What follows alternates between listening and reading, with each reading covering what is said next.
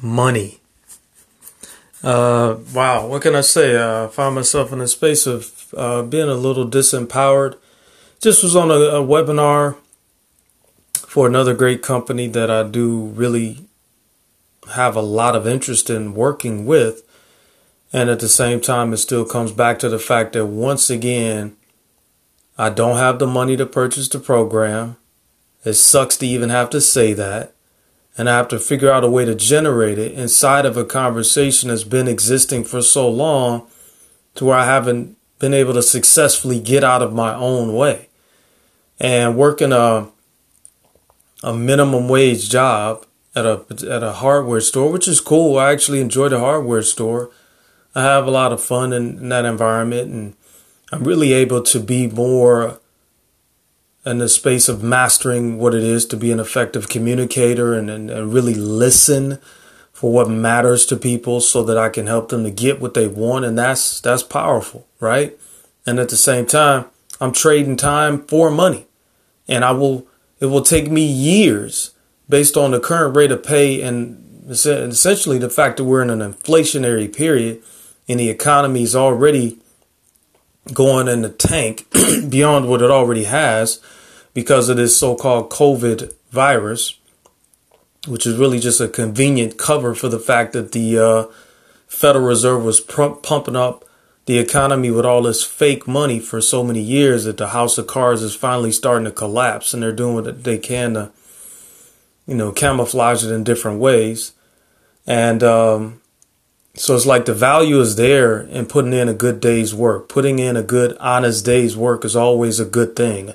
Men need to know how to work with their hands. I value that. That's a part of why I wanted to work at the hardware store.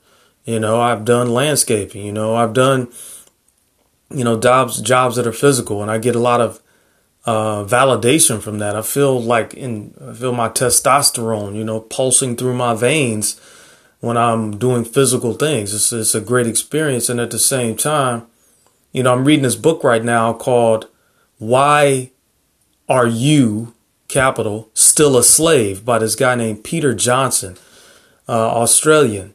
And the book is like profound because he talks about debt and how people are slaves to debt. And actually, that's really what the Bible is talking about.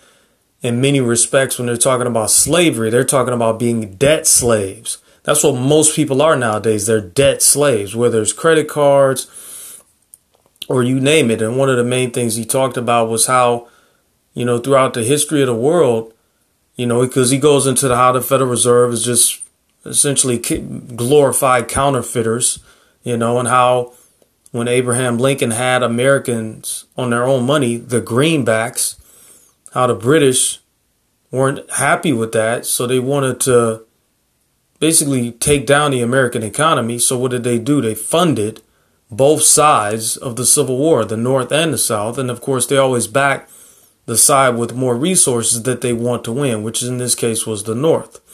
And the point I'm speaking to, it still comes back to that conversation around money.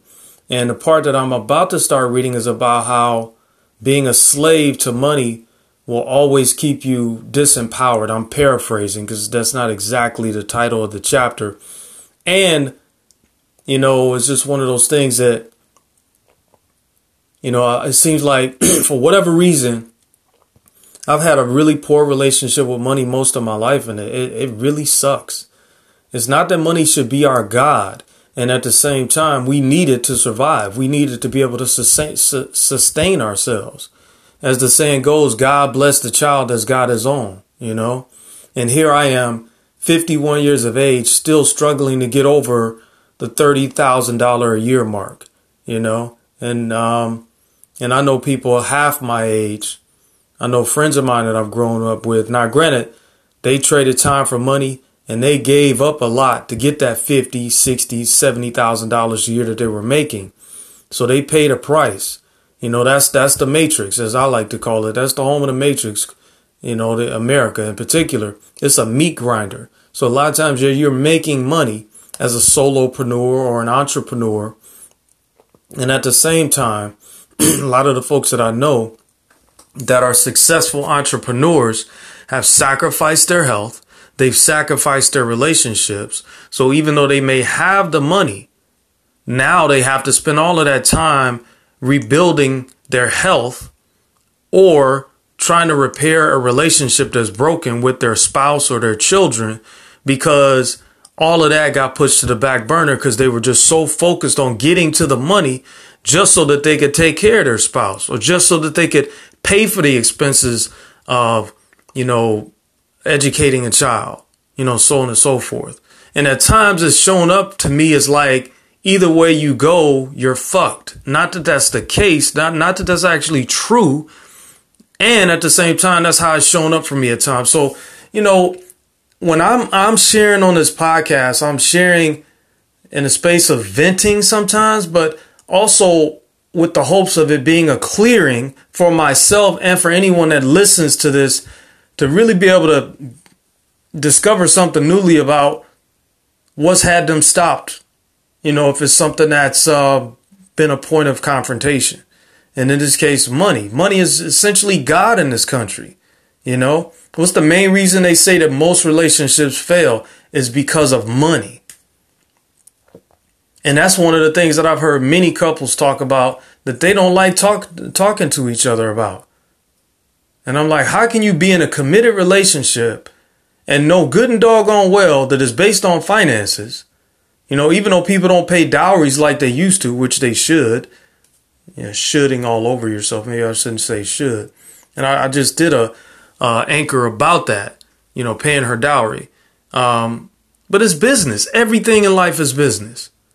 So it's really just about, if there's anything I could offer anybody, especially if you have young children, early on in the game, teach them about, now granted, you don't balance checkbooks anymore because people don't write checks, but have them learn some stuff from Robert Kiyosaki, or have them, like this one company I'm with, I have my life insurance policy with, World Financial Group, have them go to some of their free workshops and learn what money is, how to invest their money, how to, look at what different types of investment products are available to them so that they can make intelligent and educated choices and feel empowered in the choices that they're making and really be an educated consumer. And that's important for anybody, whether it's around your finances, whether it's around your health and well-being. So you're not just, pushing everything off on the doctor and saying, you tell me what to do. Whether that's your pastor, your minister, if you're a person of faith and you go to church or the mosque or something, it's not all up to the minister. It's not all up to the preacher. It's a not codependent, but it's a co-created maybe relationship. So to push everything off on the financial advisor and say, you tell me what to do, you're setting yourself up to get screwed. Same thing with your health. Same thing with your spiritual life. You could probably even say that for relationship advisors or coaches. If you're asking them to do everything, to figure it out for you, I doubt very seriously, no matter how good they may actually be, that your relationship has a chance in hell of making it. So when it comes to this conversation around money and the times that we're in, and we're headed towards a depression, folks, if we're not in it, if we aren't in it already, and that's not to be a doom and gloom person. It's just the what's so. It's the reality of things. And at the same time, in the midst of a financial collapse, like we had in 2008, and a lot of people never recover from 2008. And then the times that we're in now, and the fact that there was a news story by MSNBC where they talked about how, I don't know what the number was, 1.5 million more Americans filed for unemployment or something. So the numbers are like staggering. They're like off the chart for people that are filing for unemployment, like the total number. I think it's like over 40 million Americans that have filed for unemployment, And so even in the space of starting a business or, being an entrepreneur, there's always risk involved. And it's just about taking calculated risk, having something greater than yourself to ground you and sustain you in these highly volatile times, God, Allah, Buddha, Krishna, whatever it is vital, whether we're in good times or bad. And especially in times like now, to be able to get that divine guidance to help us navigate these worldly waters and to really be able to make choices that are going to have us empowered, that can actually get us freed up to where we have more than enough money for ourselves and our family. And what that timetable is, I would like to say that I have a crystal ball, and I know when it is that I'll get over the hump when it comes to this money conversation, because I have purposely pushed money and opportunity away from me at times because of a self-hatred that I had about my own self. Well, that's kind of, I guess, saying the same thing twice. But basically a dislike of self. And as a result of that, pushing money and opportunities away from me because I didn't feel like I was smart enough or intelligent enough or whatever. And none of that's true. It's only true if you believe it to be true. It's about loving yourself for all that you are and really just continuing to take actions to help you to create more of the life that you want. And so for me, what's there is to, keep jumping on webinars, keep powerfully being in the conversation for this team management and leadership program that I'm in, and being there for my coachee or coachees, being there for my teammates,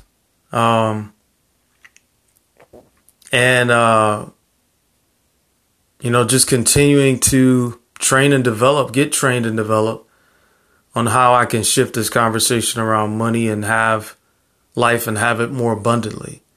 I know what's possible.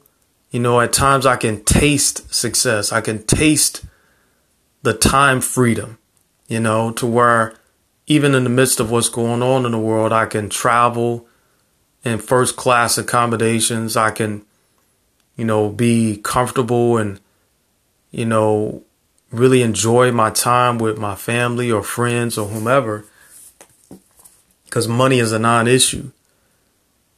And so it's like really having that experience of just feeling just how close it is, and at the same time feeling like it's a million miles away. And it can be frustrating. It really can.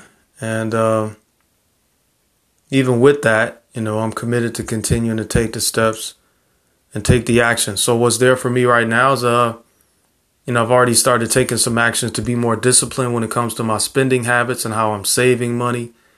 And I have to really take on getting cleared up when it comes to being a coach in the health and wellness space, and knowing that I can empower people when it comes to their health and wellness, and that I can communicate effectively with people to where eating healthy and living a healthy lifestyle is doable, to where they want to pay me for the quality of service that I provide, as opposed to, what has been occurring, where that the deal has not been getting complete. So, wow. Yeah. What can I say? Keep taking those actions, and whatever you're committed to in terms of making a difference in the world, keep your head up. Keep seeking out, the right type of conversations that have you inspired to take action for how you want to make a difference in the world. And, do what you can to, I jump on podcasts a lot for money. One of them I jump on quite often is the one for the infinite banking concept with James Nethery and his business associate, Ryan. I watch their podcasts all the time on YouTube, and I get a lot from them. And I've learned a lot about investing and what makes sense and what doesn't from them. And listen to Robert Kiyosaki and Ken McElroy, his business associate. And at times I wonder if it's making any difference, and really it's just to keep programming it in, and eventually it'll stick, and it'll show up in a way where I do have the money that I need. I do have the car that I want. I do have the place that is ideal for how I like to live, peaceful, serene, clean, well kept, and I can contribute to my family and not miss the money that I have to contribute, and continue to just generate myself in such a way where I can make a difference for others. So don't know why I chose to have a particular, because I do believe everything in life is a choice. Some people don't really resonate with that, but I believe we choose what we experience when we come to this earth. And for some reason, I chose to have a conversation around money that has been there for most of my life, to where it seems like everybody else had it but me. And it seemed like money was for everyone else but me. And so what's there is just to continue to take the steps to shift that to where I know money is for me. And inside of that, being able to have, as I like to say, my heaven on earth. So, yeah, thanks for, being generous with your listening. And it's not a woe is me. This is just me sharing authentically, what shows up for me. I was just on a webinar and I wanted to join the program. The program's $5,000. I don't have $5,000. I'm rebuilding my credit. I'm in the process of paying down on a couple credit cards. My credit rating is actually fair and getting to a good status. So that's actually a good thing, even though credit is really a joke. It really isn't valid in how it is like in the rest of the world. America focuses a lot more on credit than they do in the rest of the world. And I'm in America, so it stands to, benefit me to have a good credit rating. So I'm moving towards 700. So I feel good about that. Especially once I pay down these 2 credit cards, I feel like I'll be there and, build up a little more credit history or what have you, and keep moving towards that 800 or 850. So that's a good thing. I just got my business license, so I'm waiting to hear back from the Secretary of State on what name they said is available for me. So that's a good thing. And so there's definitely some good things in motion. It's just that at times when I come across these programs that I really resonate with, like Phil Town and his Rule 1 investing program, or even Eric Frady, who has a program called Mastermind Traders, where they show you how to trade stock options. They show you how to, just really get to a good place with your money. And it doesn't take a lot to start. And, for a long time, I was wasting money because I was just in a really negative state of mind and entitled and pissed off and frustrated, and that wasn't helping matters. So I was just, blowing hundreds of thousands of dollars that I could have, I don't know about hundreds of thousands, but I was blowing thousands of dollars that I could have actually had saved up to where I could have participated in these programs. So it's 100% my responsibility. It's my fault. So I take ownership of that. And so again, like I said, this isn't to just be a woe is me podcast. It's just me getting present to how important it is to really just be disciplined and to have a vision for ourselves and our life so that we can manifest abundance, not just financially, but spiritually, emotionally, physically, with our relationships and our communication skills. That's bliss. So just some actions for me to take, and one foot right in front of the other.